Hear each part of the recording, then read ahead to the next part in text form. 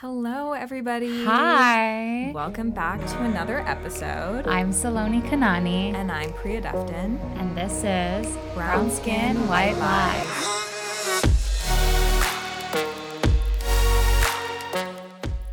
How are you guys all doing? Yeah, how's everybody? We've got a really exciting episode in store for you today. We're going to be talking about the current diversity in theater education across different boards like universities, schools, all that kind of stuff. It'll be really interesting. And we're actually going to have a special guest for this episode. Yes, his name is Professor Arnab Banerji. I actually work with him as well as a research assistant, and a lot of the work he focuses on is specifically Indian theater history and a lot of the literature surrounding that. A lot of the works that we do focuses on what the different histories are, what the different types and forms of theater that exist in Indian history, but we're going to let him do a lot of the explaining. Him introduce himself and everything. But it'll be a really interesting episode. We'll talk all about the current diversity that exists in education models and the lack of diversity as well. And hopefully have some really cool conversations. And like what we want to see in the future as well. But yeah, it's a great day in Los Angeles, a great day to record, a great day to listen to this episode. Yeah, so grab a snack, get some chai. Get some good stuff. And we'll get started with the episode. All right, welcome. So could you first give us just a little bit of background on who you are and what you do? Sure. So my name is Arnab Banerji, and I'm an associate professor of theater history and dramatic literature at Loyola Marymount University in what is now known as Los Angeles. And I study contemporary Indian performance. That's kind of my thing. But since I study it in the United States, I sort of couldn't help but notice all the South Asian members of the community in the United States and the ways that they were using performance, or that the way that performance was a way for them to gain kind of cultural agency in the United States. So I also started looking at that and investigating that briefly in my work, and that has kind of morphed into and has found a life of its own. So I do essentially two things. I study South Asian American performance, and I also look at contemporary Indian performance in India. And how did you kind of get into theater education? What brought you into this career path? A desire to see the world, I suppose. So I was finishing up a master's in English literature in India, in Eastern India, where I grew up, where I went to college, and one of my mentors at my university, Jadavpur University, which is a great university in Eastern India, he had gotten a PhD in theater studies from the University of Illinois in Urbana-Champaign, and so I liked his classes because I was always into theater. I was doing theater from as long as I could remember, but I somehow never thought of theater as a full-time career option because that's just not how it was presented to me. And I didn't think that I was a good enough actor that I could just take that risk and plunge into it. So I never thought about it. And then this mentor, Dr. Anand Dalal, who I continue to be in touch with and we occasionally talk, he was like, what do you want to do now that you're finishing up your master's? And I was like, I don't know, maybe sports journalism as something that I could do and I could keep performing on the side. To which his response was, or you could go to the United States and get a PhD and do something with that, since you're interested in theater, since you have been interested about it. Which piqued my interest because I also wanted to see the world. I wanted to go to various places. And he was like, yeah, that's one way of doing it. And they pay you to go see various places. So maybe explore this a little more. And which is what I literally started doing. I wrote up a kind of introductory essay, if you will, sent it out to a bunch of people in the United States. Some of them responded, some of them did not. And lo and behold, a few months later, almost 6, 7, 8 months later, I found myself in the University of Georgia. The first couple of years, I really had no idea what I was doing. I felt like a fish out of water. I wasn't into research and writing. I didn't find those things exciting to be particular. I longed for performance opportunities, which I thought was something that would happen. None of that happened. And but then gradually I got into it, thanks to my advisor, Dr. Farley Richmond, who was like, you should look at Bengali performance and not worry about performance as an Indian phenomenon, because that's just too big. So narrow down, look at it, and this is how you research. And so I literally learned, it was trial by fire. I learned as I went with every step of the way. I had no experience of doing any of this prior to that. And once I finished, I just wanted to, because I found the process of learning this so enjoyable, I just wanted to talk and help others learn about it just as much as I had enjoyed. And then I was very lucky. I got a couple of opportunities, and here I am, still doing it. Yeah. And theater, how'd you get into education? Like wanting to teach this material. Wanting to teach this particular material, I would say that it was like that this is what I study, this is what I know, this is my culture, these are my people. And I think I also noticed one thing in the academy, that large parts of Asia, but also South Asia, were imagined in very stereotypical or small boxes. So, for South Asia, it was some of our food that we had successfully marketed globally, and Bollywood. And that is all that people knew about it. And I wanted to kind of also emphasize that there is much more to us and our culture beyond it, and that we are a modern, thriving urban culture, and here are all these things that one can learn about, one could know about. And that's how I would say I got into engaging with this material. Do you want to introduce our special guest while she's here? Yeah, so I'm accompanied by my 16-month-old daughter, who goes by Syra. Well, we hope she will. But is also formally referred to as Arina. She has zero stranger anxiety, so she's currently busy waving at people. Yeah. And is munching on French fries, because you can't ever start young. So we would just like to know, what are you currently focusing on in terms of your personal endeavors outside of teaching and your own personal research and work? Right. So research, teaching does take up a lot of the time, especially because I am at a teaching-heavy institution.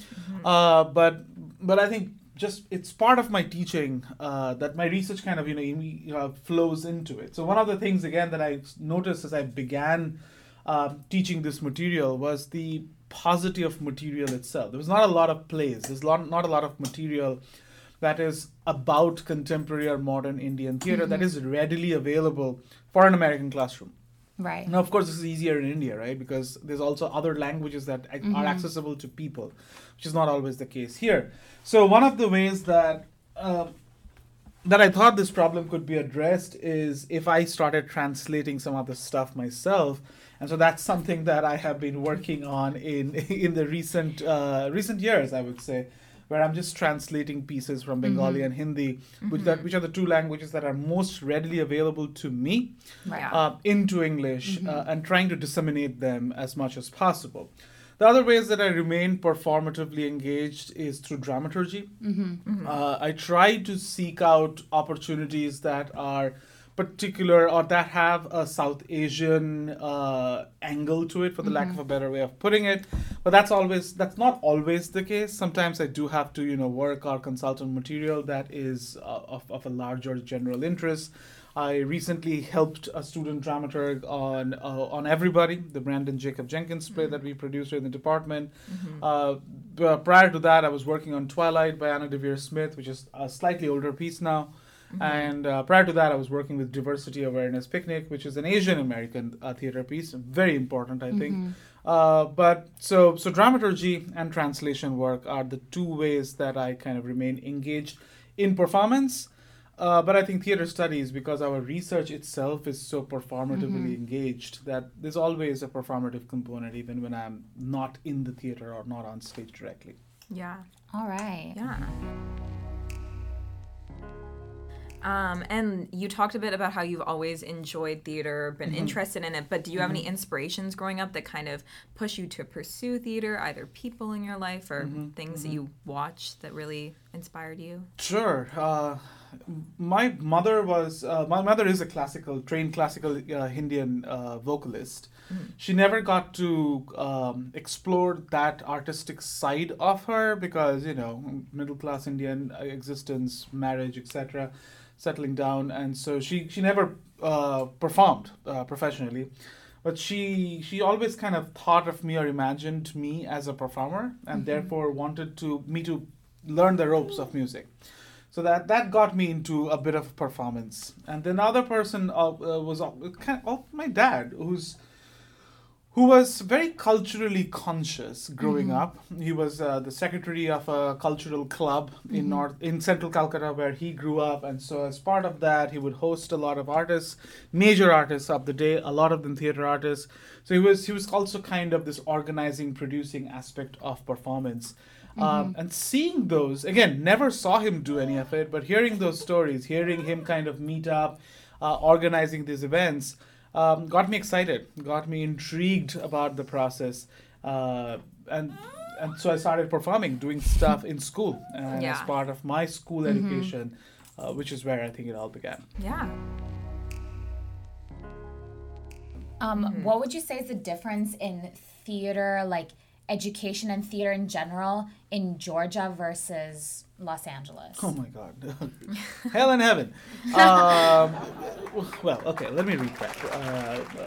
It's slightly more nuanced than that. So Athens, Georgia is it's one of the more liberal, it's one of the more progressive towns in the state of Georgia, which has, as we all know probably at this point, has quirky politics, has very strange things that happen to it, except for some very specific urban bubbles, right?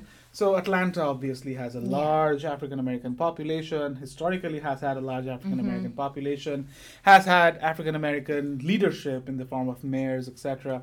But at the state level, none of that is usually represented in the same way. Athens, on the other hand, is a very interesting town because there's a counterculture that happens that is present in that space. So there were a couple of very interesting local theater companies that what do you call those? It's kind of like community theater. Okay. There are a couple of very interesting community theater companies that were doing all kinds of interesting stuff. They produced Dracula one year, which was absolutely magnificent because you saw a lot of blood on stage. It was just like everything was bloody and gory, and it was kind of awesome. And then touring shows occasionally came through. There was a large theater called in Athens called the Classic Theater, I believe. And they had some touring shows. And then Atlanta got all of the major American touring shows as well in the Fox Theater in Atlanta, because it's such an important big theater, big center. And then there were some interesting smaller theater venues around Atlanta. And that has changed significantly since I've left Georgia, which was in 2014. Okay. Whereas, Los Angeles I think it's the incubator for major American theater.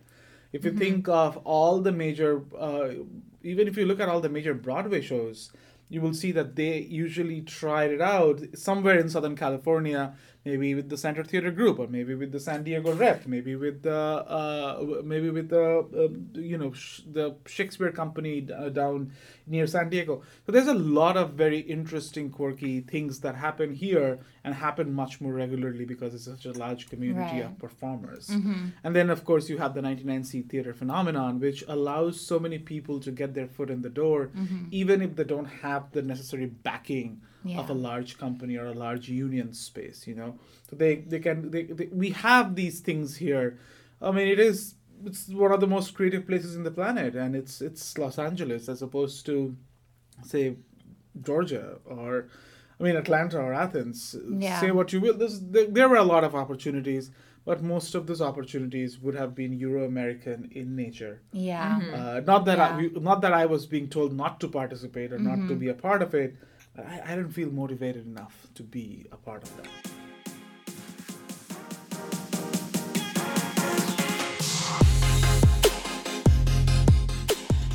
So, in terms of diversity, you kind of mentioned Los Angeles has a more diverse population in comparison, which is why you're perhaps more motivated to want to do the theater you want to do here. So within that, have you been able to find the South Asian community here within theater that helps you feel motivated? And how do you connect with the South Asian groups here doing theater and yourself and your work? Right. That's a wonderful question. So Los Angeles is home to the country's oldest continuously producing Asian American theater company, the East West Players. And East West Players is currently led by a South Asian man, Snehal Desai. So who's been trying to occasionally get South Asian content produced on the EWP stage. But for all we talk about representation, which is singularly and fundamentally important, but as we know, you all are South Asian individuals yourselves, there is an anti-performance, anti-creativity bias within the community. We love the fact that our kids can sing, that our kids can dance, that they can prance about in family functions, but then the moment someone says, I want to be a professional in this field, people are like, what? You're not an engineer?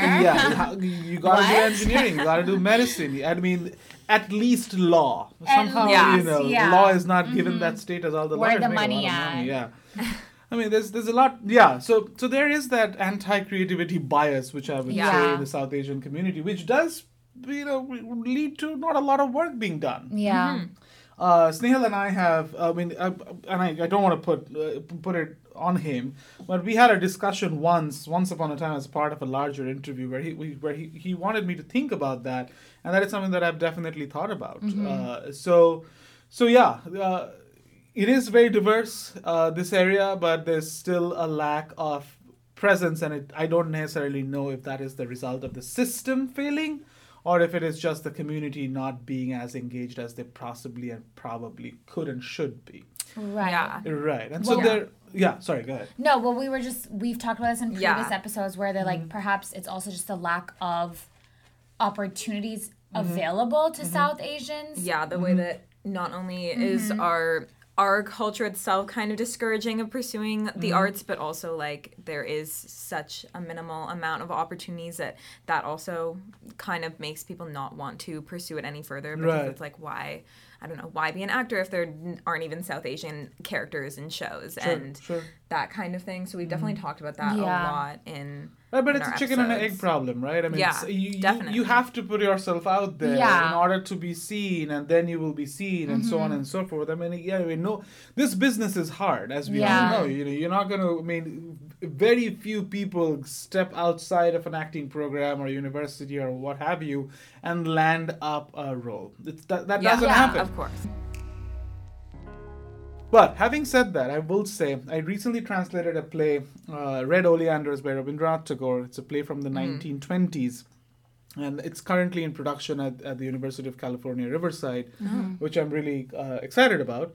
And I wanted to hear the play out loud before it went into the rehearsal floor. Right. And so my director, Reena Dutt, who has been working in the business for years now, in LA and in New York, in other places as well, Reena brought together a group of actors, a large number of whom were South Asian. And I had no idea that so many South Asian actors worked and thrived in our city. Right. So, there are folks like Atul Kumar Bharadwaj, there are folks like Karthik Srinivasan, who I've seen on screen, by the way. He was in Guru, if you know that film. Oh, yes. Yeah. Abhishek So, Bachchan. Abhishek Bachchan. So, and then there were people like, what's her first name? Thakur is the last name. Actors who are South Asian, who look like you and me, who sound like you and me, who understand the culture like you and I do. And they were there. So it's also a matter of us finding the communities that exist. Right. Yeah. So it's it's not easy. It's definitely a difficult job. Yeah. But I have felt a little more like I belong in the last couple of months. Oh, wow. Yeah, it's been interesting to see all of this community of actors. It's been interesting to see, because I've been feeling demoralized about creating all of this work. And hey, I love creating work for the classroom space. I translate for the classroom space. Yeah. But at the same time, you feel like, what the hell is going to happen if this only stays in the classroom space? Right. If it's not given a performance, if it's not given a reading. Yeah. And I don't buy and believe in the excuse that a South Asian play should be played by South Asian actors alone. Very interesting view, yeah. Because, I mean, why is Romeo and Juliet, which is about two idiotic Italian teenagers, not love. Anyway, but the point is, So Romeo and Juliet is a universal story. Right, it doesn't is a have to universal be... story. Why? Yeah, why does it always have to be an all-white cast? Or why does it always, like, why can't we bring more diversity into these stories that don't always have to do with, like, race or something? Like, when it's just a general story about and in turn, something. why can't our stories Be therefore universal. be universal as well? I think the issue is a lot of people are facing now is that they probably want South Asians to be casted in South Asian plays because of the lack of opportunities. So it's like, if this is a South Asian play, then we should first give those opportunities to the South Asians to fulfill something about their culture. Absolutely. Before we extend the stage to everyone. to others. Absolutely. Chicken and egg problem, though. Yeah. Look at what happens. You have a play that needs 15 people. 12 people come into the room who are all South Asian, so they're all ready to go. Yeah. You have 3 characters that remain to be cast. You can't find them because, like we discussed, there's not a whole lot of them out there also, right? What do? Do you cancel the production? Well, and when you cancel the production, what have you done then? Yeah. Fair enough. Yeah. You've erased that Better perspective. Let's find 3 people. We can educate them about the culture. Yeah. You know, we don't have to start with the Mahabharata or what have you, because why not? Yeah. because we don't know that, Jack, right? I mean, how much before I came to the US and I was exposed to this, this Indian culture as an overall. Yeah. I knew most about Bengali culture. Yeah. I had never had a Gujarati meal prior to coming to the US or a lot of South Indian delicacies. Yeah. I remember going to this restaurant called Madras Woodlands in Decatur, Georgia, and they had something there which I had never had in India. Yeah. I can't even remember what it was. No, of course I do. Idiyappam. Oh, I love idiyappam. Right? I mean, so good. So good. Right people. Those noodles things, right? And I was like, there's an Indian kind of noodle? Yes, my amma always makes it. It's so good. Right? Yeah. Yeah. I think it's because in the US, India or Indian culture, South Asian culture is seen as a whole, which has its pros and cons. Absolutely. But for South Asians, this is also an advantage, right? So which means that we can educate someone. Like, all right, let's catch you up to speed with what's happening. Yeah. Here are the 5 things that you need to know. Go dig your own. Go do some digging on your own after that. Yeah. We can produce those stuff. Yeah. Because their concerns are global Right. already. Yeah. So that we don't have to kind of look for that, brown face. Yeah. If it's not there, then let's still tell those stories. Yeah. And as soon as we start telling those stories, we'll have more people who see themselves out there, who'll come out of the woodworks. Yeah, definitely. Well, another thing that Saloni and I have just talked about a lot is how when we have shows, like we've talked about Never Have I Ever, for an example, Mindy Kaling's show, about how it's like, it can be helpful to have shows like that because when you have when you bring non-South Asian characters into those shows and teach them how to pronounce certain South Asian words correctly and names and things like that, and then we show that on TV and then just every random person starts watching that and hearing how to pronounce these things properly, it creates more understanding in people's everyday lives and such, which I feel extends to those shows as well, where when we are say it is still mostly a South Asian cast, if there are a couple of other people in that cast, they'll bring their friends who are from other cultures that will come to watch that show. They'll learn themselves as actors about South Asian culture, and I think that is the biggest thing that we've talked about a lot, is just trying to get more people involved in these things so that we can bring more awareness, because I think sometimes when it's just South Asian only type of content, it just brings South Asians to come and watch that. And so when we I don't know, make it more open. Yeah. It makes other people feel more comfortable to come, and then they end up learning a lot more, and then that extends to how they treat real South Asians in their everyday lives. Right. But I mean, I do want to say with that also, I feel like there is like, we do need to be conscious of like what roles are being given or casted to non-South Asians. Of course. Because then that goes into like, you know, appropriation and appreciation as well of culture. We can't be putting a white individual cast as a South Asian when the struggles or things you're talking about, themes, ideas, motifs, won't apply necessarily unless you are someone of color who's faced certain types of, let's say, discrimination or things against white privilege, et cetera, et cetera. So I think within that, we should include more people, but we also need to know where to like. Yeah, where to draw the line. Where to draw the line. I mean, let's say we can make a you know, a policy. Let's say that we're gonna have a South Asian thing, but we're gonna look for anyone who's a BIPOC artist to fill that role. Right. Yeah. Because if it's a BIPOC artist who's in America, by virtue of their being in America, irrespective of whatever privilege they might have enjoyed in their personal life growing up, etc., there has been at least an artistic struggle. And so let's call on that and let's make that. Let's kind of bring those two things together to say the story, right? How about we have a black actor embody the struggle of a South Asian person? Because Martin Luther King understood that when he went to India. You know, he called it a pilgrimage. Then he went to India. He went there to seek out Gandhi. Very interesting. Then he went to South India and he was introduced by the Dalits to a Dalit community as here is a Dalit man from America. And Martin Luther King felt insulted because like, oh, Dalits, you know, untouchable and whatnot. And then 5 minutes later he was like, no. Let's look at the gravity of what is happening here. I've found a community. Ready. They're accepting me. They understand my struggle of being excluded constantly. They understand my struggle of being second class. Definitely. And that's why we can say South Asian stories. We can have other actors of color. Kind of embody those. To find powerful connections. Sorry, I talked a lot. No, it's okay. There definitely is like a communal understanding, at least to just being a person of color in general. And there's definitely a lot more understanding that we can gain from each other and for each other's experiences that I think only people of color can often understand. Sure. And it's a phenomenon called intracolonialism, you know, where, you know, we bicker and fight amongst ourselves because white supremacy has told us because point the fingers at other minorities. If other Latinos are getting cast, that means equity is not a goddamn pie. We can all have equal everything. And there will still be equity that people can enjoy. It's not like someone has an extra piece of pie doesn't mean that I get less. No. We can all share this. You know?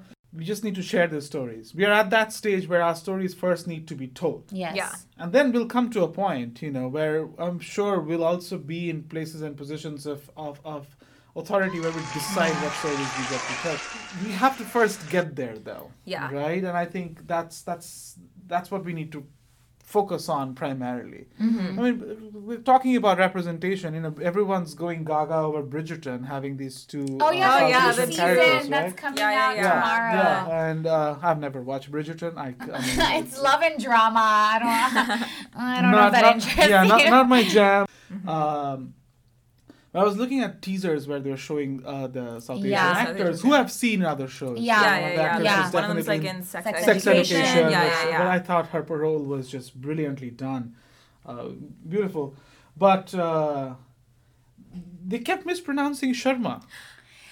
I know. Honestly, even in Never Have I Ever, there was one episode that I kind of was like, oh, why? Where like one of the Asian like East Asian, I guess, characters in the show. Oh, she like calls Davy and she's like, you're a Tamil queen. And she's like, Tamil. And I was like, oh, couldn't we like have taken a minute to like re-film that? And she could have said like Tamil. It was like just a way she really dragged it out too. I was like, oh, like this was a perfect opportunity to like teach people how to properly pronounce that word. Exactly. And it just kind of upset me a little that they didn't take the time to just like, you know, so that's the one thing. I really like whenever they do have South Asian characters in shows, I think it like is so important that you make sure that everybody in that show who's pronouncing any South Asian words, anything like that, names, whatever it is, are doing it properly, because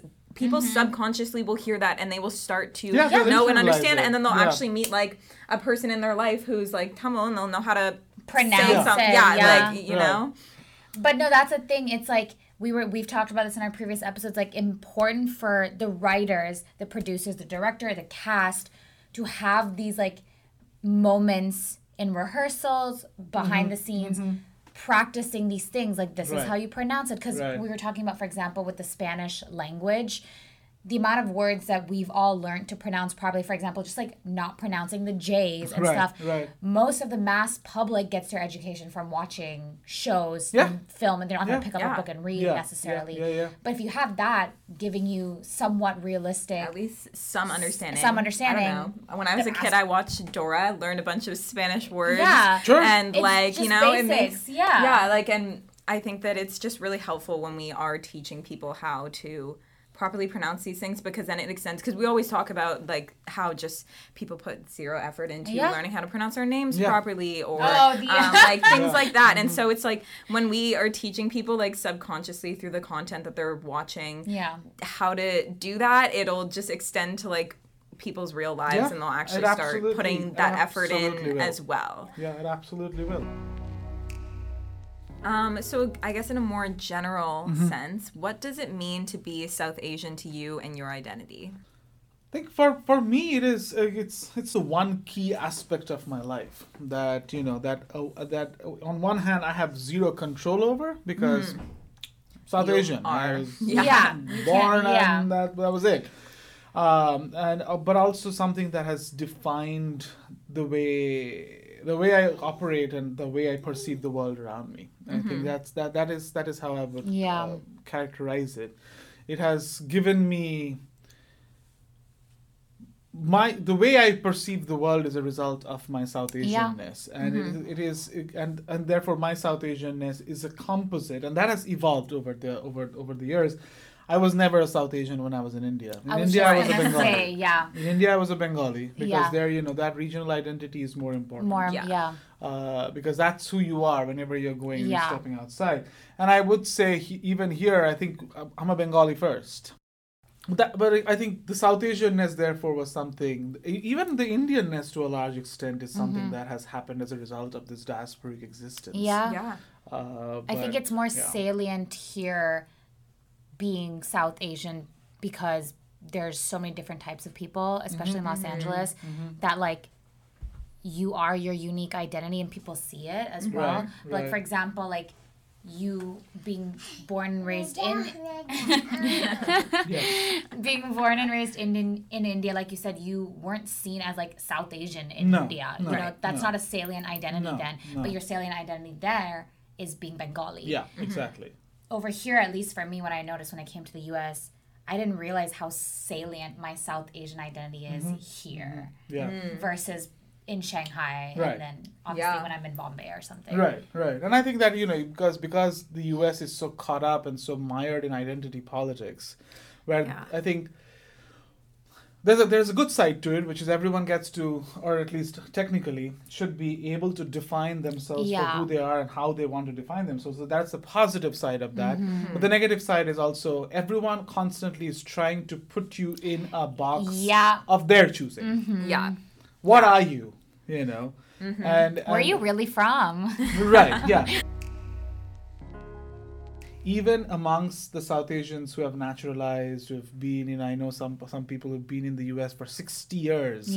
Till before they were formally allowed to be in this country. They've been here. but they're still Bengali Indians Mm-hmm. or South Asians. Yeah. They have never become Americans. Their passport says otherwise. Their status says otherwise. Yeah. They have no relatives who are alive in India. Yeah. They have no connections whatsoever. Their references have become American. So, like how when when we are sick, we say, oh, just take a Tylenol. That's a very American thing, right? If you go there and say that to someone in India, they'll be like, what the hell is Tylenol? There you say, take a Calpol or take a Digene or a Crocin or whatever, right? Yeah. But these people have all lost those references. They have no idea, but they're still South Asians. And I think that's one thing about South Asians is that you also, and that is part of my South Asianness as well, that I do, while I want to think of myself as a global citizen, I think I still hold on to my South Asianness. Okay, yeah. So that is, I think, part of South Asianness as well. The force, the value that we place onto that aspect of our identity. Yeah. And I'm not saying that is ubiquitous. I'm not saying that everyone feels that way, but the vast majority of people that I have encountered, I think of it in those ways and think of it in those I think forms. it's interesting because a lot of people, I think, in our generation especially, and growing up outside of India, we talked about this, how they actively try to disassociate themselves from being South Asian because of all the negative stereotypes attached to being South Asian. And right now I feel like our generation is very focused on refinding their South Asianness and redefining what it means to be South Asian for them, because I feel like it's different for every individual. But yeah, I feel like for a while, like at least for a lot of people that like were South Asian not living in India or wherever, definitely felt like it wasn't, being South Asian wasn't something they could be proud of for a long time. And so I think for a lot of people, like both Sal and I have talked about this, just like for ourselves as well, is the last bit has been a lot of us just trying to get back in touch with that identity. And now I feel like we are in more of a space where people people can be proud of their whatever their racial identity, whatever their ethnicity is. And so I think that's definitely something that we've talked about a lot. But I think y'all are also the last few years of the generation where you also were still growing up in an environment where there was a certain degree of, I would say, cultural animosity, right? I mean, you go to school and you open your lunchbox, people were still like maybe people were like, oh, what's that that? smell. Definitely. You have your whatever, you have your podis and or what have you. But anyway, but I think that's another thing though. I mean, there were moments and your South Asianness, but I think much more forcibly performed therefore at home. Where you had to be a part of the puja, where you had to be a part of whatever other ethnic celebration that was going on. We had to be a part of whatever other, and it depends on the religion, obviously. If you're a Muslim South Asian, at home was where the namaz happened and the Ramzan happened and the iftars happened. That's where you suddenly were like, oh my God, this is a different cultural setting that I'm being forced into, as opposed to when I go outside and I'm in school. That's the popular culture. Let's get the chips. Let's get the burgers. That's definitely more exciting. Right? And I think even with erroneous and problematic representations like the ones that we are talking about are seeing, be it the Sharmas in Bridgerton who no one knows how to pronounce, or the young women in Never Have I Ever, or the Mindy Kaling shows, etc. People are more familiar with it. All of those things carry weight and carry value. It does, yeah. So consequently, I think younger South Asians, people who are, about to graduate high school and get into college, or people who are in high school or even middle school, for their peers, it's not unusual for school lunches to have chicken tikka masala one day. Yeah. It's not unusual for families to have Indian night at home and have naan. Yeah. Right? Naan bread. It's like chai tea and naan bread. People. I saw Facebook basic post vocabulary. that was butter key. Yeah, butter key. Oh my gosh.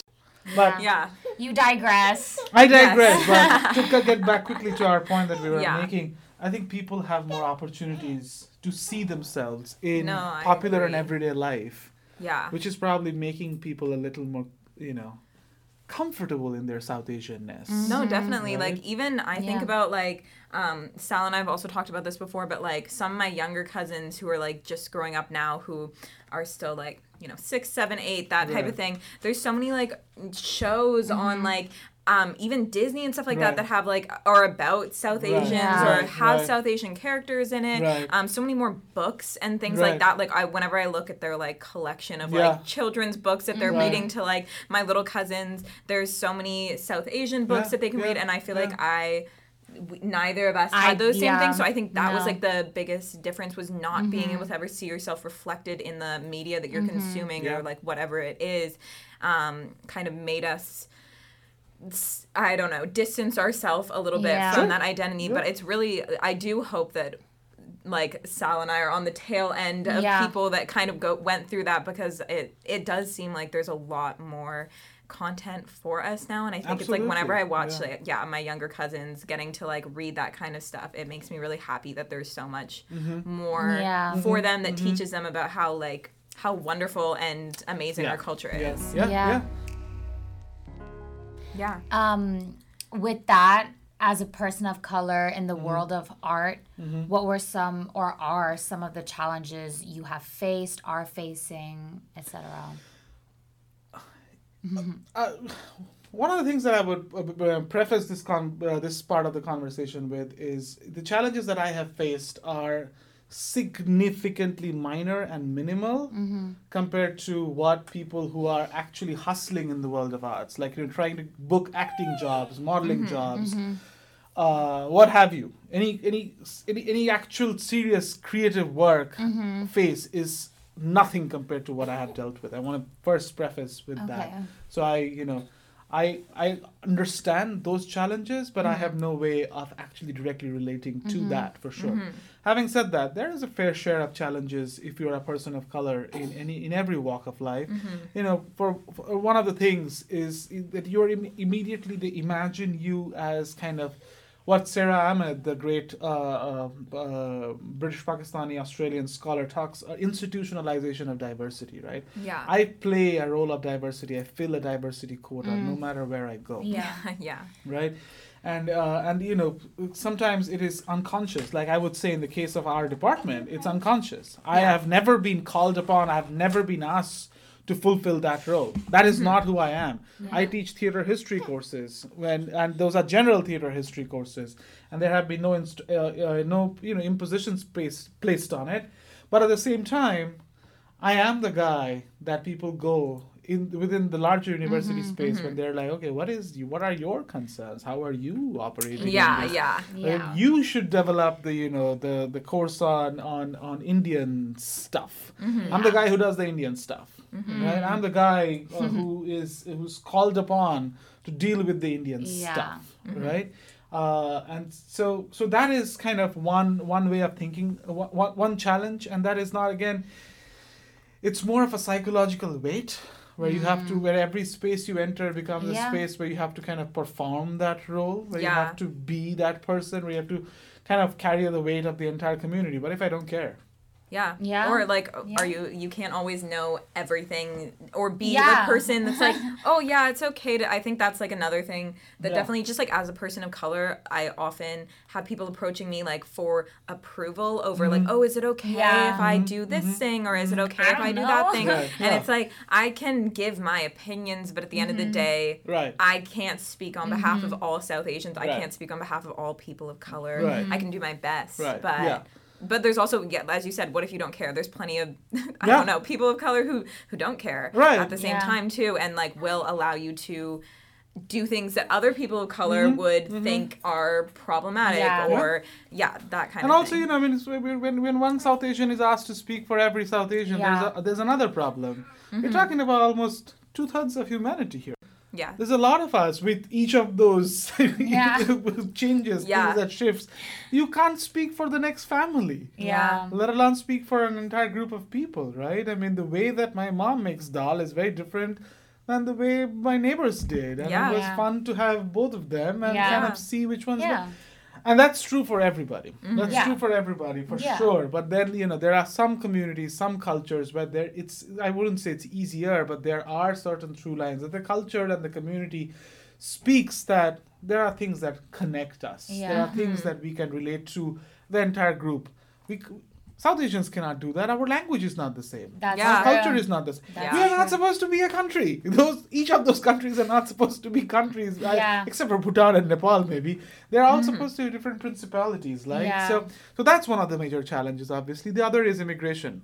Right. That's something that, as an immigrant, I have had to deal with, where my employer was sponsoring my visa, and employers often are completely clueless about how to deal with the paperwork, and they're definitely clueless here in the institutional setting that I am in as well. So they kind of they missed some steps, they misplaced certain things. There were some confusion that was created, which could have been avoided, but that was created, which led to, again, psychological. Right. No, it does take a toll. Like the like even just with like Sal and I graduating, like the amount of questions that I get from because I'm a tour guide, so I work in admissions. I'm constantly interacting with like prospective families who want, when they're on tours, to want to know that like their kids are going to be secure, and if they send them to university, that it's going to result in like a good career afterwards. So I always get questions of like, what are you going to do next? What's your next plans post graduation? And like I'm just like, honestly, I don't really have that much control over it. It depends on when I get my OPT and when I, if I'm able to get a job in that period of time that I have to get that job. And then people are like, are you planning on staying here for, like, a long time? And I'm like, well, I can only think a year at a time. If I get a job here, then I can stay for a year. And then at that point, then I'll have to figure out what I want to do afterwards, and like whether I will be able to find a job that's willing to sponsor me for a visa, all that kind of stuff. Like just thinking about that stuff all the time and not really having control over your future is like it takes a toll on any person when you just are like, when it's somebody else who's deciding what's going to happen to you, what's going to happen to your career, whether you're going to be sent elsewhere and have to return to your home or whatever it is. I think especially in the arts, this is like from a perspective of South Asians or any person who is not a U.S. citizen and is trying to make it out in the artistic world here. It's double the pressure, of course, in a sense, because working in the art field is already so much more pressure in terms of finding a job that's stable income and all. And then once now you're a person of color in that, even harder because opportunities are even less. And now add an immigration status to it. We have three things, triple homicide right there. And that's why we talked about in one episode how a lot of South Asian parents also probably discourage their children in the arts is because like financial stability, especially if you're coming to the U.S. for education and you have all these visa things to worry about, a stable job, sponsorship. It's like a valid concern at that point. Oh yeah, absolutely. But for international students, for non-American South Asians who are coming here to study, be it from India or be it from anywhere else in the world that they have been living in, that is a very valid concern of their parents, of their families. I mean, if they're studying something that does not guarantee anything. But I will add that that's true for any profession. Unless you're a university professor like myself, where the H-1B lottery does not matter. Your job, irrespective of whether you're an engineer or a lawyer or a doctor or God knows what else, it is tied to an immigration system that is unfair. Right? So everyone has to go through the lottery. So the parents kind of not doing it, I would still say that's the creativity bias at play. Because think of when we were young, we were all taken to arts lessons, sometimes against our choice. Yes, there are certain overlaps, but I think that creativity bias is still forcing a lot of the decision making. But the other challenge, I think, so along with having to play diversity, along with the immigration stuff that one has to I think the other pressure that a lot of people have to deal with, that, as a person of color, as a first generation person, and this has got nothing to do with creativity per se, I would say, is when do you find the time to create? Because you're also trying to make a life. Yeah. You're having to worry, like you said, to the triple homicide effect, right? You're worrying about immigration. You're worrying about, and let's say, I don't have to worry about immigration anymore. Thank God, I have my green card, so I'm secured for now. But now I have a family, and a family that only Shantika and I are the only two people who can support and sustain and nurture our family. Yeah. So I'm supposed to be working on a script. When am I going to do that? Yeah. Is the question that I ask, and when am I? And that, I think, is a challenge that a lot of non-BIPOC artists do not necessarily face. Yeah. It's a choice that we decided to have a child. It's definitely a choice.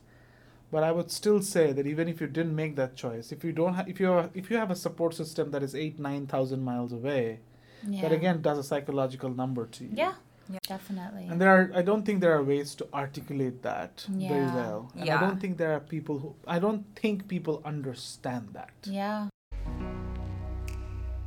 So for you, in your experience, what did theater education look like when you were growing up? Obviously, I know you kind of started your education in India, so like that would have more diversity and stuff to it. But what did you kind of find were the plays and things like that, type of content that you were learning in your education? Yeah.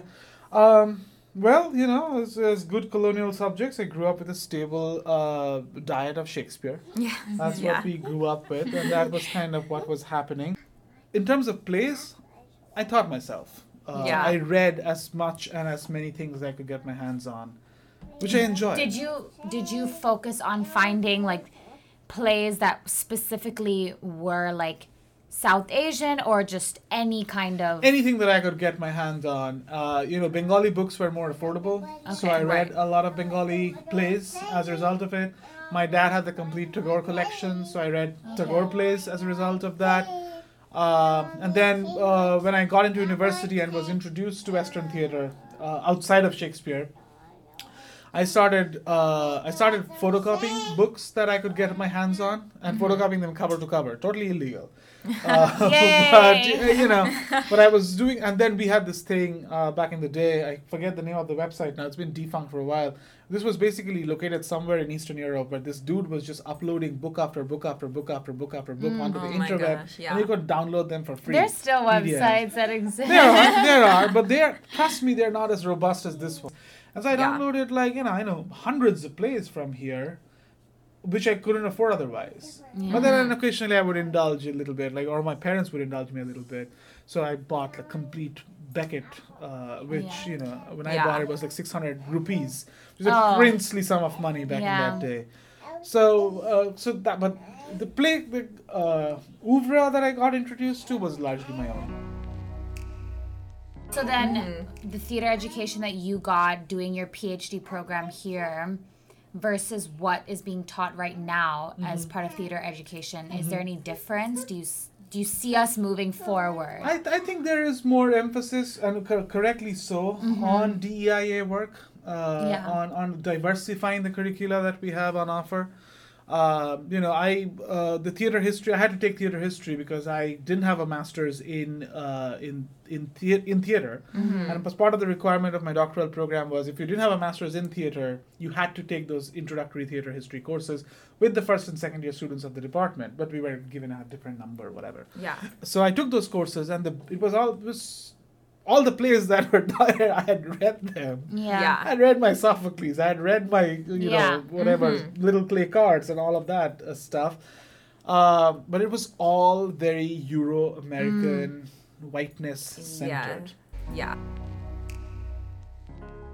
I can't say about every single course in the academy, obviously, because I've certainly encountered colleagues who are like, who still think of India as the ancient culture and therefore relegate Indian theater to theater history where a one and teach Shakuntala, which I'm like, that's an untenable play. 10 acts. Don't teach it. No one's going to read it. Teach it. One act play. Here are 3 in translation. Pretty good translations too. Yeah. Who am I, right? But I think there are ways that we have been, that, again, I can speak about myself. I definitely want to try to diversify the theater history curriculum as much as we can. And there are some instances where changes have happened, but in other instances where things haven't. Yeah. And I guess along those lines, what are some ways that you are looking to diversify your curriculum specifically in the classes that you're teaching? So for theater history specifically, I think I don't like the chronological system that we had, especially in both the sections of theater history at our university. That's the way that it's organized here. Other places have other methods of doing it. So I shifted to a thematic approach in one of them, and so that way we can look at similar phenomenons but across spatial and temporal boundaries, right? Because I think that is kind of important to look at how a same thing, how a same historical process was affecting places across the world. To kind of not confine ourselves to one place. And the other thing that, for the second part of theater history, what I've done is over the last couple of years at least that I've had the chance to teach it, I don't teach any artists, any playwrights who identify as white or male. It could be seen as an exclusive practice, but the world that we live in has been exclusive for a very long time. Where women and BIPOC people have been left out of conversations. So I want to make space for those people because they have been left out, and I'm okay with leaving some people out for a little bit until the time when we can go back to having them again. And in terms of, I also teach a class on Indian theater. And that's one thing that I will both taken the classes. So. I have a question about that. Did you propose that class, or was that already part of our curriculum? I proposed that class. Oh, okay. Look at that. I was told that that we have a class on Asian theater. I could either go into that, or if I had an interest in proposing a class on Indian theater, I could do that as well. I opted for the latter. But even in that class, I think, when I first started teaching it was like a genre survey. I looked at various genres of performance, right? And then I realized that what I was doing was what Sarah Ahmed calls institutionalization of diversity. I was playing up to what was expected of me. But I'm going to talk about a bunch of brown people stuff, and then everyone's going to go home and say, "Oh, look, we learned a bunch of brown people stuff." And that they're going to forget about it. That's it, right? I mean, there's not going to be anything. There's not going to be a political exigency to that effort. So I started kind of thinking what I could do, and I started what in the Indian Academy is referred to as de-Brahminizing. In the American Academy is referred to as decolonizing, I suppose, to an extent. And the whole point and purpose of that is you kind of, at least in my interpretation, you also decenter yourself as a person of authority. So I've started inviting more people, more scholars who are experts in individual areas. I've started giving them space in my classroom so that they can come and share their perspective. And we look at things that I didn't look at previously. So like, plays by women in India who continue to be marginalized, plays that talk about LGBTIQA plus concerns in an Indian context, which is an area that has very little attention in the Indian context. And then I started talking about Dalit theater, and I didn't even know for the longest time that the Dalit community was using theater under the guidance of Ambedkar himself to create a space for creative expression. And I felt so dumb that I didn't know that. And I'm calling myself an expert on Indian theater. So trying to kind of bring those voices into the conversation to the extent that it's possible within the classroom. I think along with that, how do you think we can bridge this disconnect that not currently exists, but was, the main story of white education in the theater setting? How do we bridge that gap to what we want now, which is diverse theater education? I know you're doing works yourself as an educator, but that's... But for other people, since like I know in our experience, a lot of our theater education, like I would say 95% of the plays that I've read in my whole time in high school and college, all that stuff have been like just white plays about white characters and very minimal diversity. So I guess, how do, for other educators, they start to bring in other pieces to...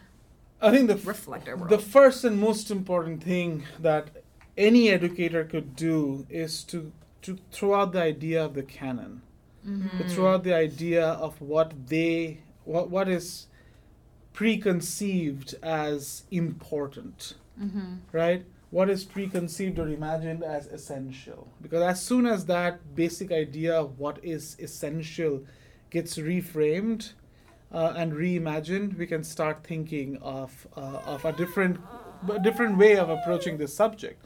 Because right now, I think a lot of our colleagues, a lot of people, a lot of theater educators are still caught up in this idea of that. Yes, all of that stuff is great, but here are the ABCs, building blocks, what have you, 1, 2, 3s of theater education, and that includes Shakespeare. And that includes Ibsen, and that includes Chekhov. Yeah.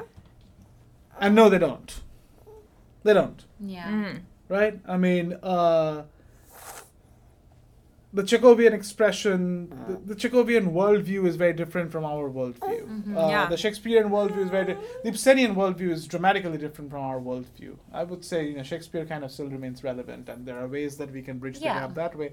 And if people must teach those things, which I don't know why they should, but if they must teach those things, then look for adaptations that have contemporaneized those texts or have spoken about contemporary ways to approach these texts. And you are doing two things here.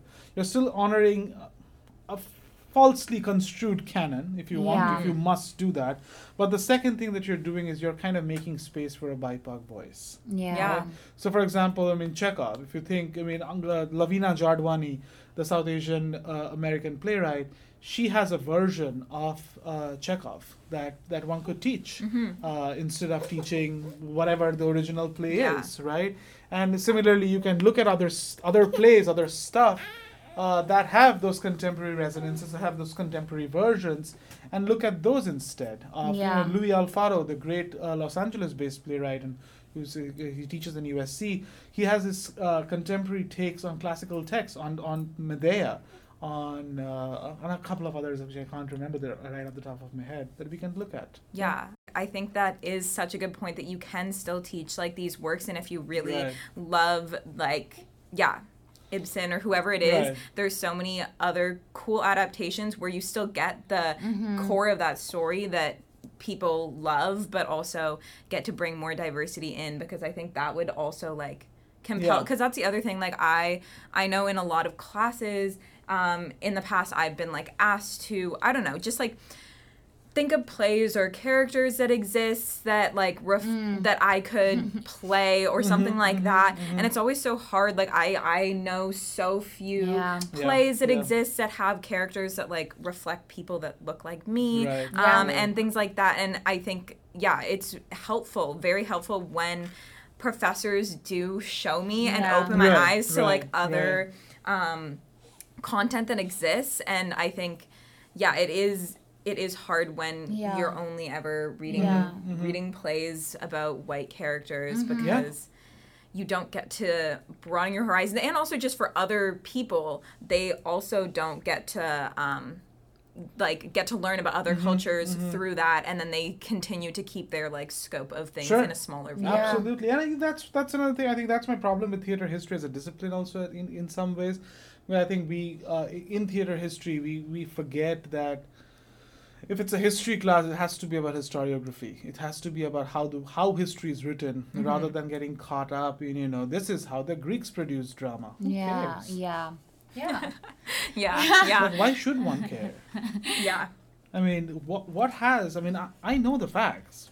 But what good will it serve me if I know that there was a theme lay in the middle of the agora and they sacrificed goats on it? Unless you're bringing me goat curry. Well, I mean, I think also diversifying theater education also just shows like art exists in other parts of the world that were very pivotal. Yeah. Like, you know, Indian theater or Japanese theater, like kabuki and stuff, that exists and it is pivotal. It's not just this Eurocentric view that exists, because those different theaters have shaped what our world is today, but we just decide not to credit it or not to talk about it. But even if we talk about, you know, stuff like kabuki, for example, I mean, and that's another problem, right? Kabuki is not an archaic art form. It still happens. It's still happening, right? There might be a show in the Kabuki-za this evening which has been sold out for a year. Yeah. Right? So it's a vibrant, alive art form. And that they were doing propaganda stuff with it during the Second World War to get the Japanese people to get super excited about the damn war, right? I know. Hi. Yes. Yeah. So you know, so there are ways to bridge the gap, and that is what I invite everyone to consider doing as well, to kind of, you know, think of ways that we have perpetuated the problem while we pay lip service to DEIA and ADI and all of these really important concerns, but we are only paying lip service unless we kind of throw out the playbook and say, we can't keep doing this. Well, I think also just on a larger scale, what do you think institutions need to do in the department to have this diversity? For example, like seasonal shows that we have. Or like, just to support diversity, both in their their shows, or like also supporting professors. Shows. Right. I think again they need to produce a wide variety and wide diversity of shows for sure. And you know, and definitely our department has tried doing some of that. Yeah. But that's where, you know, my first part of the point was whenever they say stuff like we can't cast these because we have 4 South Asian people. And I was like, but have you cast these 4 South Asian people? What other thing have you cast these South Asian people in that they have gone out for?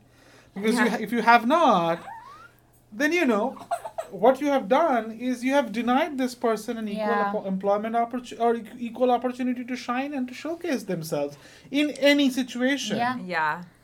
So then you're saying you can't cast South Asian, you can't cast a South Asian play, but you can't cast South Asians either. So that is, where do we go? Where do we? Chicken and egg. Chicken and egg. We have to find a solution. So I say, you know, produce the damn thing. Let's see who comes out. Yeah. We can find people. No, you're definitely right, and I think Sal and I definitely relate to that in a lot of ways. And I think it is helpful for institutions to just not only diversify the shows that they're doing, but I know a lot of institutions still enjoy like to do some of those like classical like building block plays that have been super foundational to a lot of things. But I also think it's equally important to recognize because we've seen those plays often produced so many times and constantly over and over again, only seen like all white casts in those shows. I think it's also important for people to remember that, as you mentioned, even with those South Asian plays, it doesn't have to be all one race. It really, so many of these stories are universal, and you can really have anybody playing those roles. And so I think that's another thing that a lot of people forget is they allow those like biases to kind of get in the way and to produce things in the ways that they've seen it done before. Exactly. And so I think it does. Yeah. It's a combination of both the types of plays and the ways that we're like casting these shows. But I guess kind of wrapping up with a final question. Sure. How do you see education in the arts impacting the world? I think arts education in general should ideally, and that often gets obfuscated into this whole idea of getting mired in the business of art production and art creation, but should create more empathetic individuals. Because you know, at its core, it's like you're introducing, like we have been discussing, we're introducing people to a different way, a different culture. We're introducing people to a different way of life. We're introducing people to difference, right? Yeah. And the more we introduce people to difference, we hopefully create people who are more tolerant of each other, more tolerant of their surroundings and who learn how to have conversations because they should get curious, right? Yeah. There's so much to learn in the world that we live in. And that, I think, that is a really important feature of arts education, is sparking curiosity, kind of making people aware of what is outside of a very narrow frame of reference. And that is what art education does, and that is kind of complements, the more brick and mortar practical education, if you will, that exists. Not that art education is not practical, but I think that it completes the humanity of all the students who encounter it's holistic. it. It's holistic. Yeah, it's holistic, definitely. All right, I think that's all we have for today. Thank you so much for joining us today, and our wonderful extra guest speaker. Lots of wonderful extra commentary from her. He's very sleepy. But yes, thank you so much for joining us. Yeah, no, my pleasure. Thank you. And with that, I'm Saloni Kanani. And I'm Priya Dufton. And this is Brown Skin, White Lies.